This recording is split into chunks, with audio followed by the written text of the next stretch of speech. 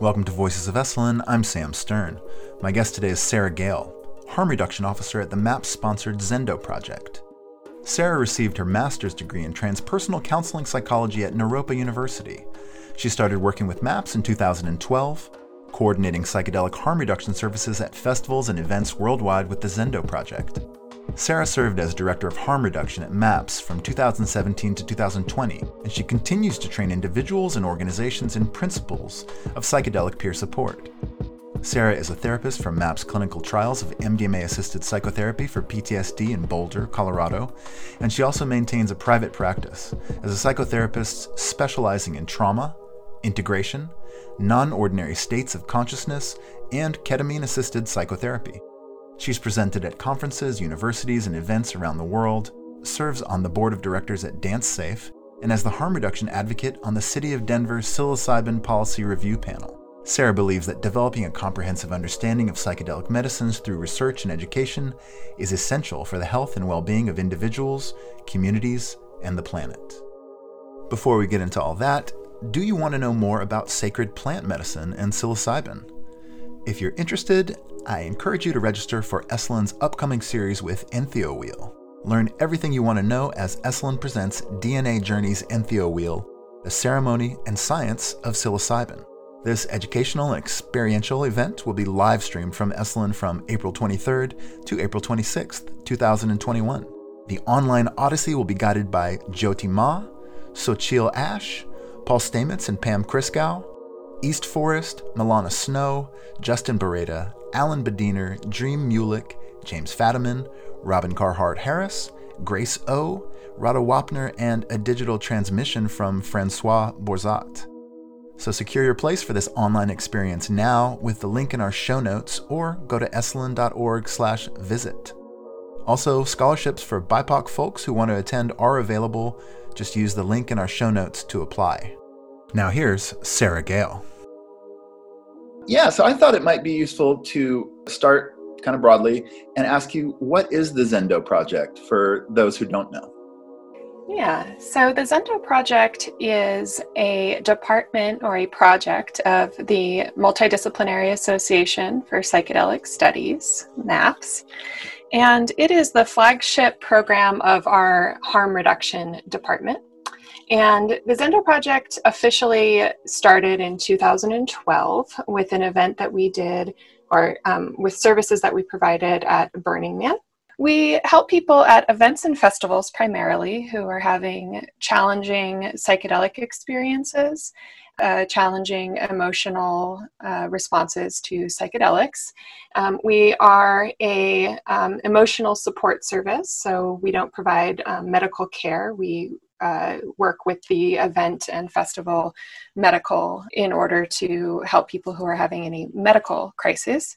And we have been providing these services at dozens of events all around the world. And since 2012, we've been able to assist over 6,000 people in our space. We also train people and provide education and outreach focused on drug education and helping people be more responsible, aware, and intentional around their substance use, specifically psychedelic, but other as well. Why do you think harm reduction in particular is so crucial in regards to psychedelics and also the way that they're integrated into everyday society? Yeah, so what a lot of listeners are likely aware of is that we're in the middle of this huge psychedelic renaissance. Every day there's more and more information coming out around the potential benefits of psychedelics in therapy and healing, and also widespread decriminalization here in the US, really starting to change the landscape of psychedelic substances. And we're seeing that more of the general population is becoming more both aware as well as interested, and the stigma is really starting to shift and change. The sort of decades-long stigma around psychedelics that really began in earnest, I think, in the 60s. And so right now we're really seeing that there's a big shift and people are really starting to wake up and become aware of the potential possibilities of integration of psychedelics into society. And At MAPS and with the Zendo project, we really feel that it's important that as we explore the potential benefits of psychedelics, that we also make room to address the risks associated with psychedelic use. There's risks associated with the use of any substance, whether it's illicit or not. Pharmaceutical drugs also have risks. And so we really believe that if we are going to responsibly really discuss as a society the benefits, that we also have to be aware of and be informed and help inform others about how to navigate the complex terrain of psychedelics. So psychedelics can have effects that are very varied and are, by their nature, can help people access really expanded states of consciousness. And because of that, there's potential for people to have challenging experiences, emotionally, psychologically challenging experiences. It's very vast and at times challenging and difficult terrain. Here at the Zendo Project, we really believe that it's our responsibility to assist in the education of society and make sure that people are just aware of all of the information that is out there and that people are developing around psychedelic substances. So you mentioned that the Zendo project has been around since 2012. Were there any precursors to the Zendo project that Zendo was modeled around? Mm-hmm. Yeah. So MAPS has actually been doing harm reduction and what we call psychedelic peer support services since really the early 2000s. And MAPS was involved in helping to bring volunteers to festivals and events and help other groups and communities offer peer support services at their events. And we did this at places like Burning Man, like Boom Festival in Portugal, where drugs are decriminalized for personal use in Portugal, Shambhala in Canada, and a few other smaller events all around the world. So even though the Zendo project wasn't formally formed until 2012, MAPS hasn't been involved in this work for a while, for about 20 years now. The work that we do at MAPS around harm reduction is really informed by decades of knowledge, wisdom, tools, techniques, and information that has been developed and built by the psychedelic movement and by people who've been involved in psychedelic research, psychedelic therapy, both underground as well as above ground, as well as people who have just been going to or exploring, psychonauts who've been exploring psychedelic medicines for a very long time. And we also believe that it's really important to pay homage as well to centuries of indigenous use of these medicines and learn from past practices around. There are cultures, have been and still are cultures that have integrated psychedelic medicines into their practices. And so there's a lot of information out there. And so when MAPS developed the Zendo project, we created a manual. It was our volunteer training manual. And we drew from all of these different areas and people who had developed expertise after years and years of studying and exploring with these medicines. How do you deal with a situation if it becomes kind of violent or aggressive? You mentioned working in tandem with medical teams. And could you just speak a bit to that? Yeah, so we do, we're really lucky at festivals and events to, they're kind of these little microcosms of society in a way, where you do have people who are working, you have medics, you have security, you have law enforcement at these events, you have different other organizations that might be providing, crisis intervention teams, mental health crisis intervention teams, and things like that. So we really have the opportunity to collaborate with these different departments at the events that we work at. And it's really necessary. We couldn't really do this work at events if they weren't these other departments that are open and willing to collaborate with us. So our success really depends on this collaboration. People do have experiences on psychedelics where they might, their behavior and their awareness of themselves and their boundaries and the boundaries of others may not be really intact. And so when that happens, if someone does become aggressive, we do have tools that we teach our volunteers and our staff to help de-escalate situations. And really there's a lot that can be done. Between the line between aggressive and violent is actually an interesting one, right? Because one of the things that we see in the Zendo is that emotions are coming up for people that they may have repressed, that the psychedelic is catalyzing the release of some emotion. And one of those emotions can be anger. And anger is just like other emotions, often really vilified in our society. We don't really have tools for transmuting, working with anger. I believe that there's a lot that we need to do as humans to learn how to make relationship with our anger. And so a lot of what we do is recognizing the importance of people tapping into the emotion of anger to help set boundaries around expression. So, it's okay to feel this, it's okay to express this, but you can't express it in violent ways. So there's a lot that can be done to help de-escalate a situation. And what we see with some of the outdated ways of dealing with people who are having behavioral adverse experiences on psychedelics are very heavy-handed ways. And part of what the Zendo really does is we focus on de-escalation. We're a non-restrained, non-sedate model. So if a situation does escalate into violence, then we do work with the security staff at events. And then if they need additional support or we need additional support, then at times that we also have worked alongside law enforcement as well.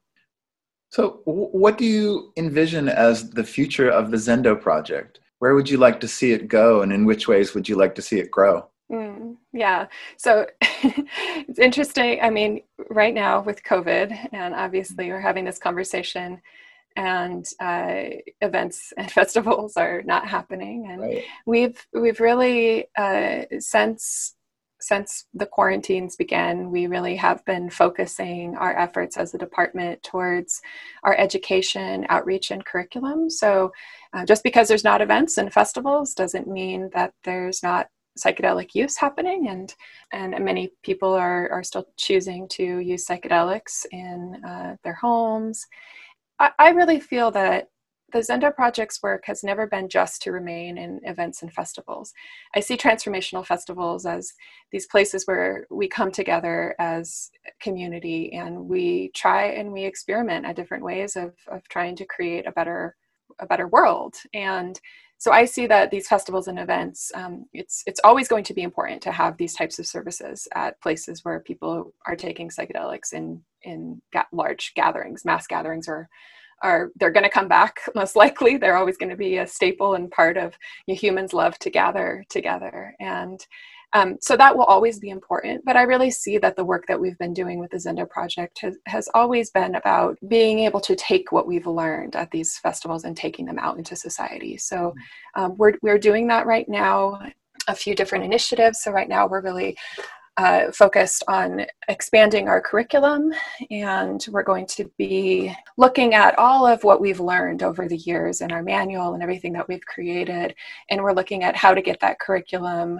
out to more people, to more countries, in some way. So we've been doing these public trainings for many years where people come and we have these day-long peer support trainings. And so we're working to integrate those more into an online format, and we're working to bring this training and this education and outreach to more communities. And that includes other professional communities as well. So, what we do is peer support. So our volunteers come from a wide variety of backgrounds, but the work that we do is also really applicable to other professionals who might encounter people who are having challenging psychedelic experiences. And that includes paramedics, law enforcement, security, social workers, like social worker response units, behavioral health, people who deal with behavioral health situations involving substances. And so we're working right now actually with the city of Denver to help implement a multi-responder harm reduction training for those particular departments. And so that's one of the things that we're really focused on here in Denver. And one of the reasons we're able to do that here in Denver is because psilocybin was decriminalized in 2019.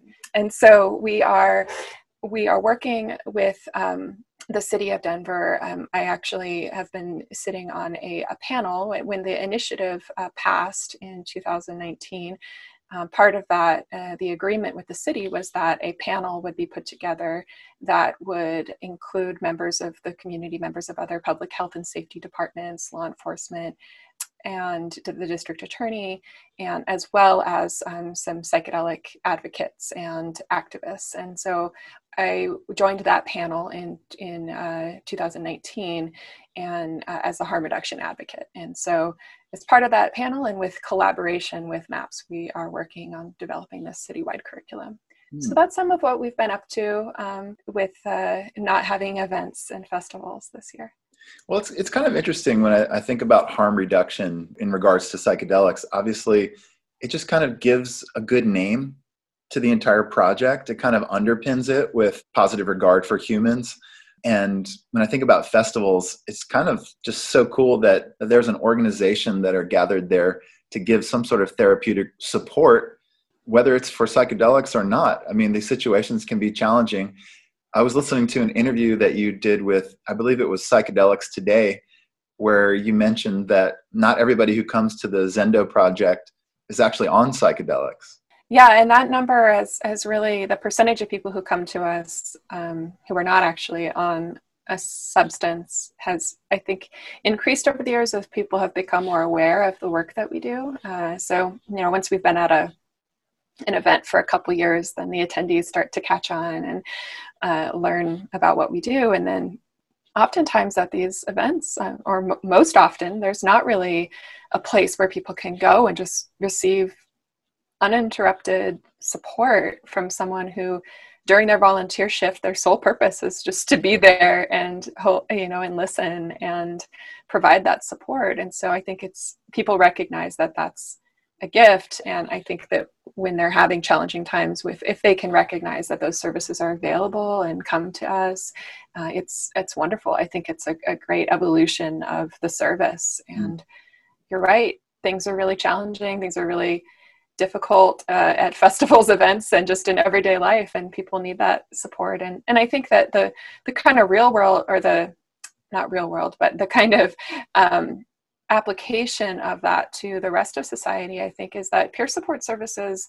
I believe, we're going to start seeing, psychedelic or otherwise, are going to be, I think, really important in mental health in the coming years. And, I kind of see COVID as a psychedelic in itself, where we call psychedelics these non-specific amplifiers. And I really feel that's what COVID's done. It's really amplified so many things in our society that need healing. It's amplified inequity. It's amplified societal issues, the failures of our medical system, of our mental health system, of our political system. And we're really starting to see, through the veil of all of these different systems that are really built upon paradigms that are crumbling right now, old paradigms of colonialist patriarchal frameworks that are now really just coming apart at the seams. So I think that peer support, one of those systems that we're seeing is the mental health system and the failures of the mental health system. And I think that I think it's going to be really important for alternative models of emotional support, like peer support, to be able to be available to people. There's situations and times where what people need is therapy and professional therapy support. And then I think there's a huge gap where people could just use some emotional support from their peers. And so I think that we'll start to see peer support really step in to fill that role in the coming years. You've worked on both phase 2 and phase 3 of the MAPS MDMA-assisted psychotherapy for PTSD. Can you say more about that? Yeah, absolutely. So I've been working with, so in addition to the work that I've been doing with the Zendo project, I have been working with MAPS and MAPS Public Benefit Corporation. And I've been a therapist on the phase 2 and phase 3 studies since about 2013. We have just recently completed our first of 2 phase 3 studies in MDMA-assisted psychotherapy for post-traumatic stress. We're really seeing some promising results from this research, and we this has been going on. Rick started MAPS in 1986, and that was around the time that MDMA became a Schedule I substance with no real, that wasn't really a research or fact-informed decision.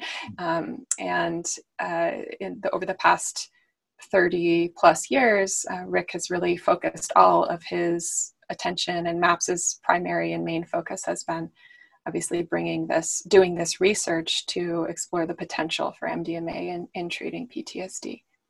So let me ask you, are there elements to your work with psychedelic therapy that have kind of seeped into your clinical practice with clients who don't use psychedelics? Has the psychedelic experience taught you about modes of human psychology, the way we process things, the way we can work through things? Yeah, so I think it might be helpful for the listeners to know that in addition to MDMA-assisted psychotherapy, that one of the other substances, psychedelics that I've worked with in a therapeutic capacity has been ketamine.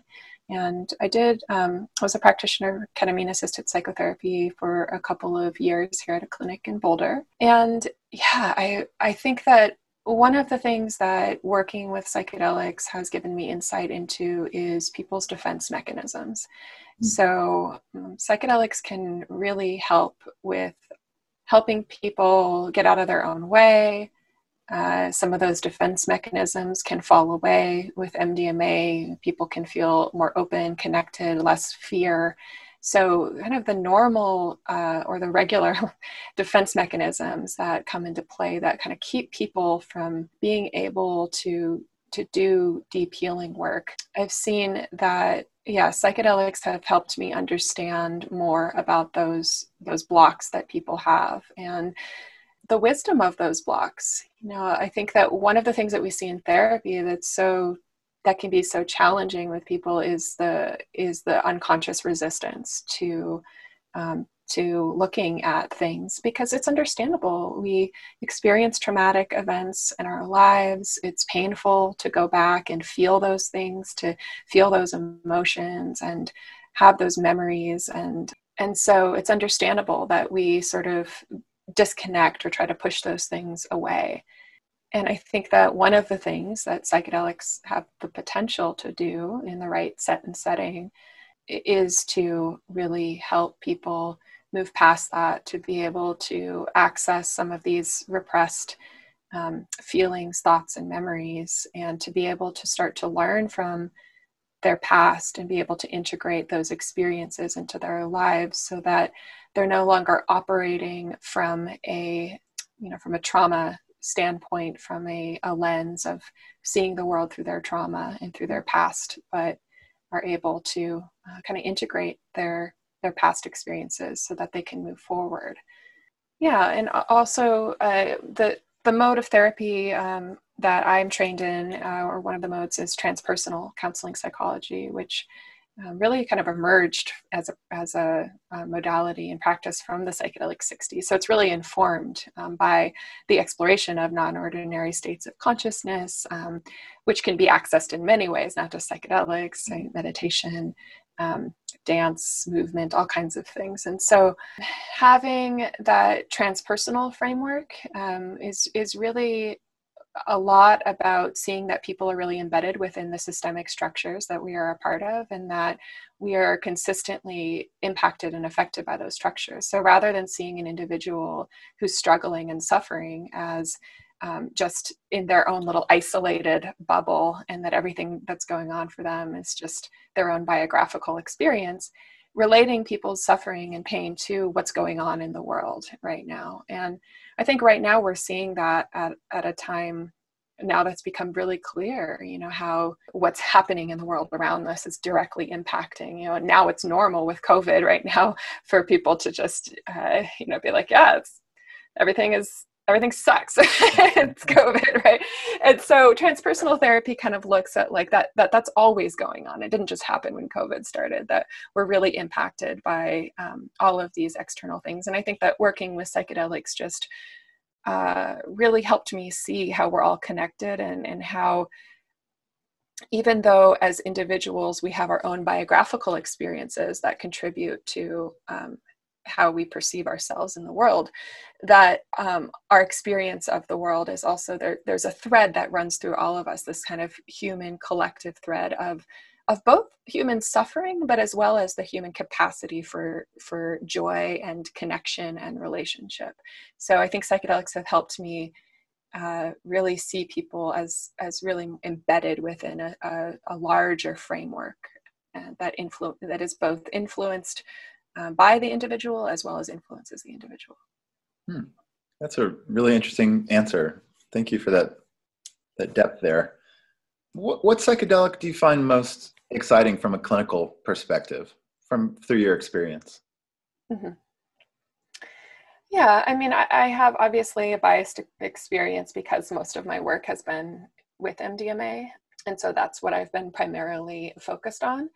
And I do believe that a lot of symptoms that people experience that are often categorized as depression, anxiety, I think often have roots in trauma. So I think that it's really important for us to heal trauma, because I think that it really is a root cause of many other symptoms. So I feel I do get really excited about MDMA and the continued potential of MDMA for the treatment of trauma. And I think that it's important to state too that, all psychedelics have their place. They all have, also everyone responds and reacts differently to different psychedelics. And so I think that we'll start seeing as substances are decriminalized, as they are medicalized, as they're rescheduled, we'll start to be able to open the door to the vast potential of all of these unique, distinct psychedelics. But I think that eventually the vision is that, that there'll be many different psychedelics accessible and available for people to use in a healing capacity, or eventually for personal use as well, to be able to explore for people who are healthy without the fear of legal repercussions. So I think the future is that people will be able to call on and bring in the different potentials of different psychedelics. But yeah, I'm definitely, because I've been doing the research in MDMA and seeing the transformations that people go through, I definitely am really excited about the future of MDMA. One thing that I think is really cool about what you do and what Rick Doblin does and kind of the MAPS mission is that, partly what you're focusing on is psychedelics within the clinical setting, what it can do with therapy. But also, if you're talking about harm reduction, it's generally about the ways that people deal with psychedelics when they're not in a therapeutic setting. So you're walking the line here. And I understand that the way that psychedelics are going to be sort of accepted by society is through a medicalized or psychotherapeutic model. But yeah, this is just sort of an open-ended question. Do you find that the most potential for good happens within the therapeutic context, where you have these like a team of therapists helping people out? Or do you feel that it could happen within the framework of a peer-to-peer festival-based setting? Yeah, well, one thing that I think, I believe that there's actually multiple pathways towards societal integration of psychedelics. And we see that now. We see that the policies are changing and politics are changing. And with the recent election, really seeing, these multiple cities and states, it becoming sort of a bipartisan, like Republicans, Democrats, everyone kind of saying, actually, let's decriminalize these substances.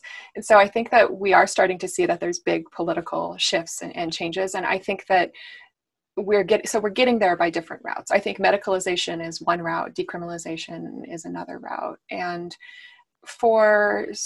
everyone has their route. So some people will only want to explore psychedelics within a therapeutic medical setting in therapy, and also may only be interested in psychedelics if it is through that medical framework. Like some people are just more attuned with that way of doing things. And then I think that there'll be emerging community models of wellness and health where people are not using that dominant medical system, but are exploring psychedelics through either community health frameworks like peer support or just in community. And it's frustrating that I think what we've had to do now is we've had to, a lot of things that a lot of people knew, psychedelic explorers and researchers, a lot of things that were maybe obvious to some people of the potential healing and therapeutic benefits of different psychedelics. Because of prohibition and the war on drugs, we've now had to prove that these substances have value. Why do you think that there's this kind of curiosity around social justice by the players in the field of psychedelics? Can you talk a little bit about the effort by MAPS to make this a broad-based initiative that is accessible to a lot of people and highlights a lot of voices?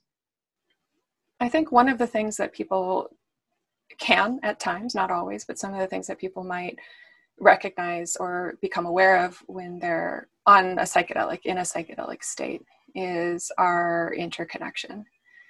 And the awareness that, as we were talking about earlier, that there's this thread of that connects us all. And I think that if you just stop there and don't actually do the work to integrate those realizations into actual activism, into actual on the ground work to dismantle systems of oppression, systems of racism, it's lazy and it is ineffective. And it's important for us to, I think, to recognize that, you know, these systems of oppression, they have influenced and have been embedded within the framework of the psychedelic movement, just as they're embedded within the framework of all aspects of society right now.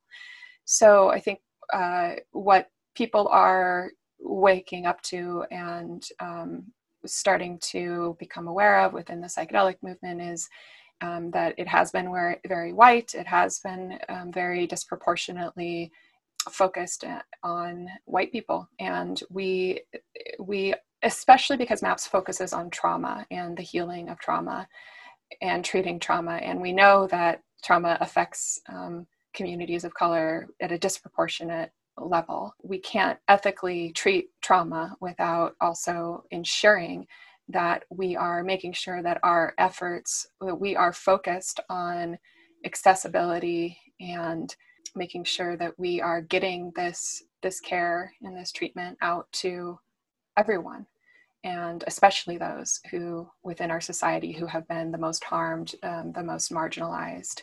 And, you know, traditionally we see with medicine and therapy that the available services and care for people of color is grossly less.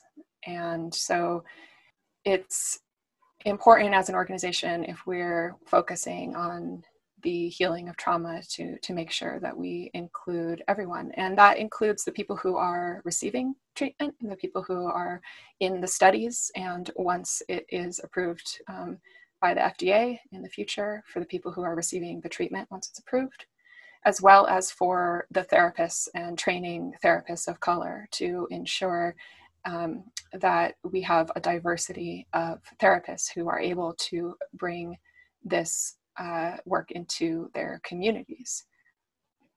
Thank you so much for speaking to that. That was really eloquent, and it makes so much sense when you bring in this focus on trauma. It's really all about the trauma. Could you talk a little bit about the ways that MDMA can be effective with regards to trauma in a clinical setting? Yeah. So first, it's really important to name that what MAPS is doing is MDMA-assisted psychotherapy. So it's not just people receiving the drug, it's in conjunction with psychotherapy. And that we are looking about how it may be useful for treating PTSD. And we're still learning about how MDMA impacts the brain and help kind of the mechanisms of action for how it might work. But some things that we do know about MDMA is that it can help to attenuate the fear response of any perceived threat to, a threat to sense of self, a sense of safety. It can decrease defensiveness, and it can do that without blocking access to past traumatic memories.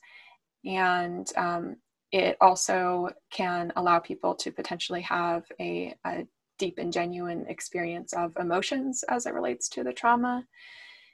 And what we think is happening is that the elimination of kind of these patterned conditioned fear responses that come up when people try to treat trauma, just naturally come up, can lead to a more open and comfortable communication about these past traumatic experiences, and then greater access to any information about them.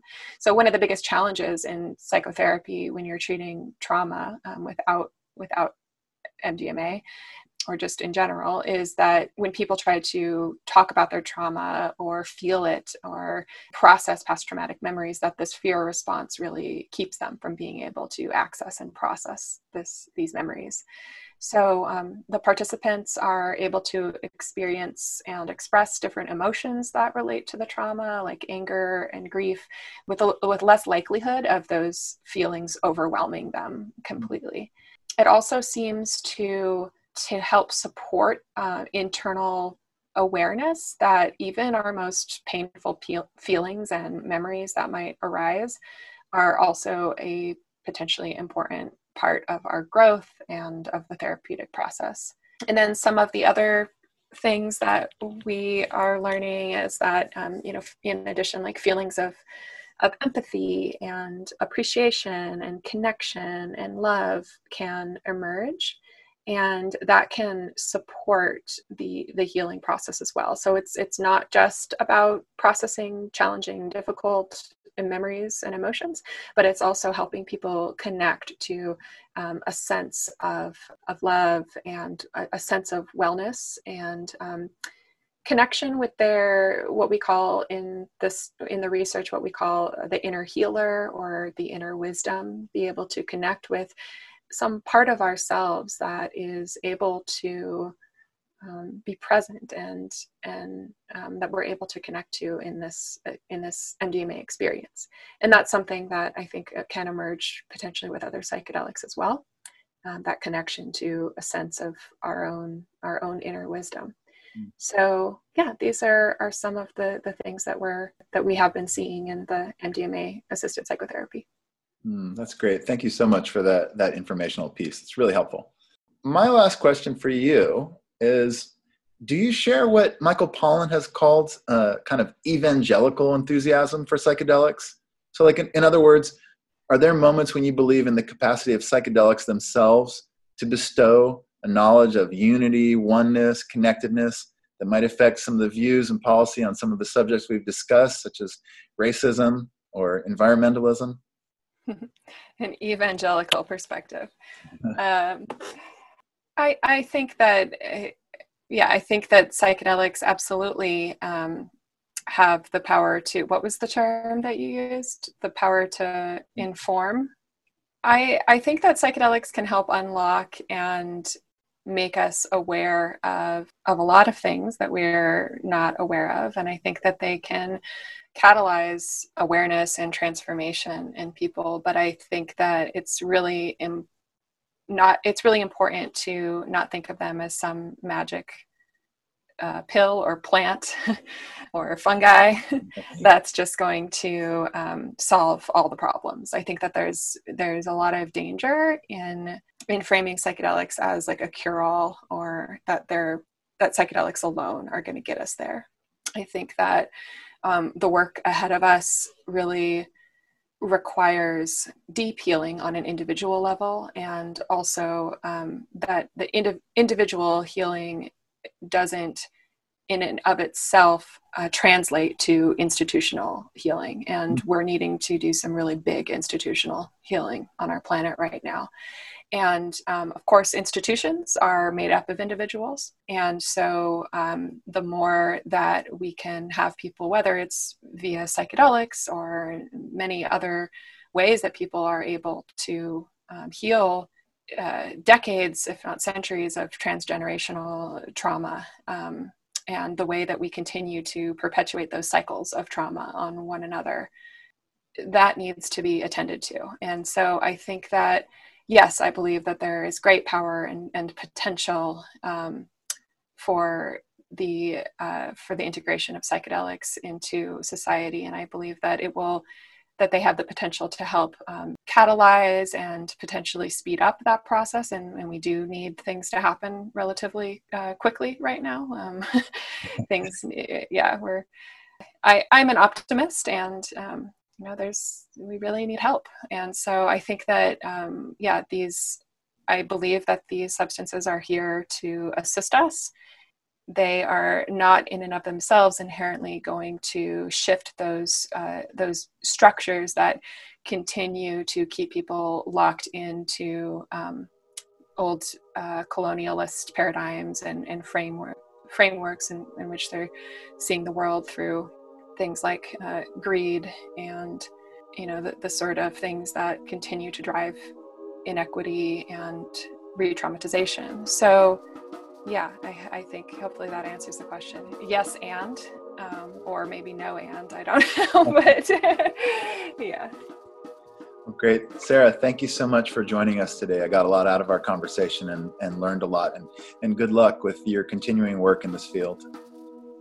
Thank you so much, Sam. Yeah, really good to speak with you today. Thank you.